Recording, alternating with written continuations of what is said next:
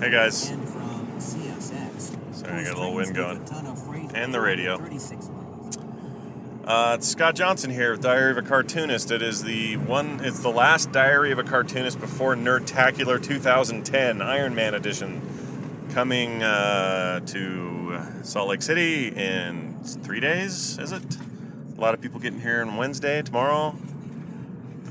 Most of them getting here Thursday that are driving or traveling, and probably a decent portion are getting here Friday. So very excited. Gonna get to hang out with some friends. Very excited about that. Excited to see people like Reggie and the Spags and Tom Merritt, Eric from App Slappy, my App Slappy cohort. Who else? Brian Ibbett. Oh yeah, Brian Ibbett, dude, coming in. Who else? Tom's wife Eileen's coming. Oh, it's gonna be great. Excited to see everybody. Whole bunch of people I'm not mentioning, because if I tried to mention all of you, I would forget one or two and you'd feel bad. So I'll just mention a few off the top of the list, and it's gonna be great. We're gonna have tons of fun. The movie is getting not stellar 90 percentile reviews or anything, but it's doing okay. It's in the 60s, 70s. That's a fine range for me on Rotten Tomatoes. At least so far. And, it's Iron Man. It's comic books. It's nerdy. It's what this event is all about. This year marks the year with the most people ever. We'll have... Let me go back in time a little bit. First year we had about 95 people. It's totally casual, thrown together last minute. Nothing fancy. Mostly locals. A couple of people from out of town. Next year, which was 2008, we had The Dark Knight was the film, and we entertained roughly 180 people, so we basically doubled it. And that year there were about 10 people from out of town, either flew or driven. And then the year after that, which was, what was last year? Star Trek, 2009's Nerdtacular, that was about 250 people, I want to say. So pretty good growth. And we had about 50 people from out of town. This year, we have 335 reserved tickets, all reserved, so totally full up, sold out. Biggest theater we have available to us for rental. So next year, I don't know what we're going to do. If it's going to get bigger, I got to do something different. But anyway, 335 people.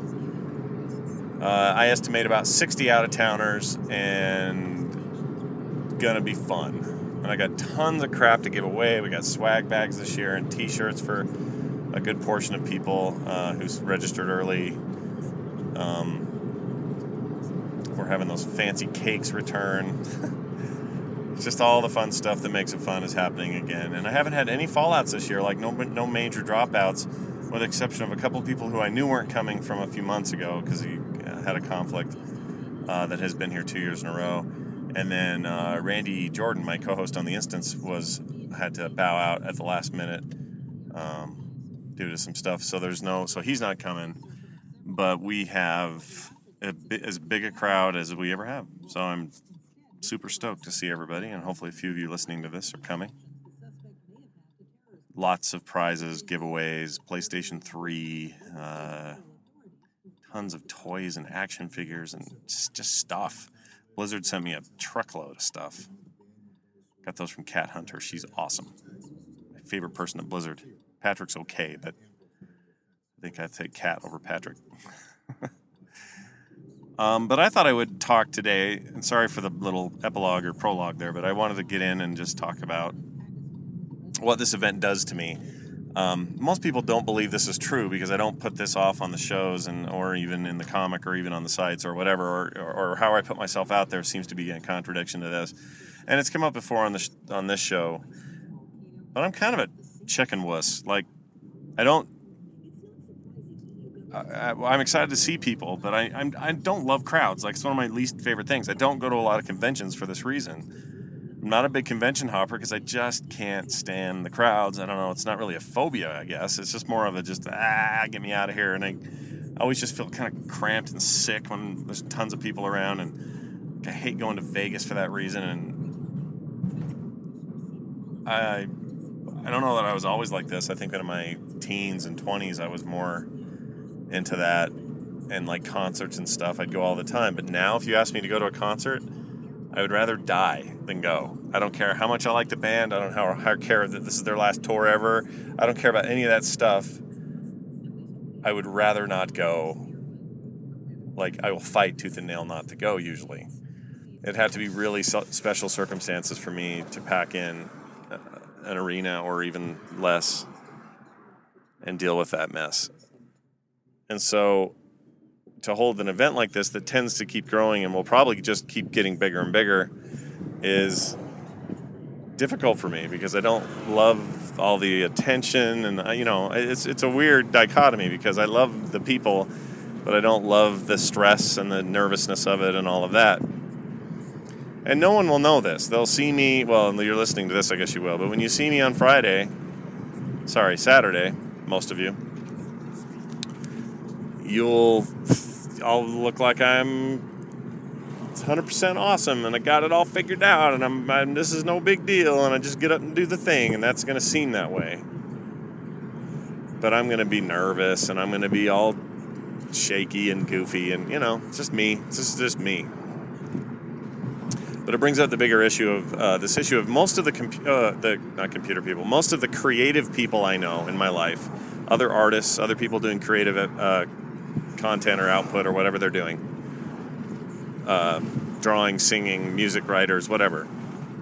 They all tend to be like this, a little high-strung, a little never sure anything's done right, always afraid you've left something to chance, needlessly worrying. We're needless worriers about stuff we either shouldn't worry about or should compartmentalize until the time when it is good to worry about it. My wife has this ability to, if she knows she has to speak in front of a group 6 months in advance, she can forget about it until 2 weeks ahead and then plan for it. If I know I have to speak in front of a group for 6 months, I stress and kill myself and can't sleep and don't eat right and everything else for the full 6 months until it's over. So to some degree, I do this with Nerdtacular. I plan it out, we do the thing, and then I worry about it for a whole year until the next one. Because I'm thinking, okay, well, next year I got to do this again, so what are we going to do and where are we going to hold it? And it's kind of ridiculous, I admit. It's behavior I don't love, and I know that, I had a doctor once say, oh, well, there's medication for that. It'll totally focus you and keep you calm. Dude, given some of the history I have with some accidental medication, I'm not into that at all. Like, I do not want to do that. And sometimes I think the thing to do is just to nut up and, be a man. Grab the bull by the horns, face the fear. And so that's what I do. So my fear of crowds and fear of too many people being in the same room or fear of all that, I just face it every year and just say, nope, this is the year I'm going to barrel through this. And now I've done that for 4 years in a row, and I'm still just as nervous. I still freak out just as bad. I still get stage fright, but then I just do it. And I think that's good. I think it's good that I figured out a way to cope in that way. I think. I don't know for sure. But I think that's good for diary entry. I just wanted to kind of share how I'm doing and how I'm feeling about it. One of the things that made things crazy was last week, Kim decided as a last-ditch effort, because originally, it's a long story short, but we normally do this out-of-towner get-together, like a little barbecue for everybody who flew in or drove in. Word still sounds wrong in my head, drove. Anyway, we do a little get-together that evening. Sadly, all the locals don't get to partake, but it's just a way of, saying thanks for all the extra effort and travel that people made to come to this thing. And so we get this get-together, and our porch kind of sucks. We have this back porch, and it's fine. It's whatever. But it's not... It's the wood that's on the steps and the steps that go down from the exit of the back of the house. It's just cheap and cheesy and crummy and falling apart, and the wood's untreated and just garbage. But I'm kind of like, man, whatever. You do whatever you got to do. So my wife says, no, since this house, because originally a whole bunch of out-of-towners were going to rent a house, and the house was going to be the party place. But that fell through. All of it fell through and crumbled. So since that isn't happening, it's back to our place. And Kim says, I'm not having people have to deal with that ugly porch and that ugly deck thing. And I said, okay, what does that mean? So she gets her brother-in-law, who is a genius at woodworking and planning and quality and all this stuff with wood. He's the wood whisperer in Utah, basically. She gets him to write up some plans and an idea and what it would cost and blah, blah, blah. And decided, like an Amish barn raising last Saturday, we were going to build a deck, a great big deck that would accommodate our hot tub and all this other stuff. And we were going to do the whole thing in a day. Like a bunch of Amish putting up a barn. And got close to getting it done, not quite. Last night we worked on it again, not quite. So tonight, again, we're working on it. Hopefully that means we're done tonight and everything will be fine. But, I mean, just imagine someone like me who, she's not worried at all. She's like, this is great. It's going to be awesome. I can't wait. Show it off and have some fun on it and, actually have it be useful when we get this get-together. And, of course, I'm thinking, what if it's not done on time? What if it looks bad? What if it rains and ruins the wood? What if it this? What if it that? What if you get the wrong stain for it? What if we? That's me, dude. And therein lies my issue. I've got to quit doing that. I've got to figure out a way to harness my own willpower to overcome such petty worrying. And I do it all the time. It drives me crazy. There are bound to be more of you out there that feel the way I do and get that way. Sometimes you just feel like a crazy person. It's like, why do I worry about stuff so much? Stuff I can't control or stuff that is clearly going just fine and I'm worried for no reason. There's got to be a method to that madness. So I'd love your feedback. I'd love to hear about people who are dealing with that sort of thing. And if you feel like it's a chronic problem that can only be dealt with medically, or if you have to just, what some of your coping mechanisms are. I was talking to Nicole Spag. She has this great method of dealing with lists and to-dos and tasks that need to be completed and breaking down that task into manageable chunks so that it doesn't seem as big as it is, that kind of stuff. And I'm going to incorporate some of that into what I do. But I'm just wondering what some of your suggestions are. Like, what do you do? To deal in this world where, the human species is rapidly being forced into habits and patterns that we were not evolved for, that we are not ready for, that we're not used to. Things that just 200 years ago, people would have no idea what that is, and it doesn't affect their lives in the way that it does now. But technology has taken us in places and has us doing things that has changed our physiology and the way we interact with our brains in a way that we have not had the time to adjust to it. So we're kind of like frantically trying to figure it out. And I think that makes us all crazy people sometimes. So what do you do? All right, enough of this. Thanks so much for listening. Appreciate it.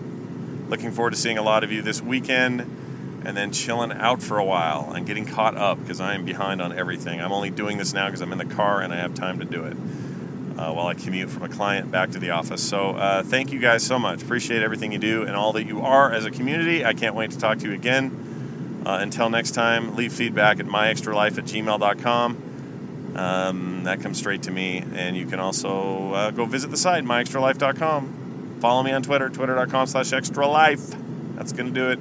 Thanks a lot. We'll see you next time. Bye.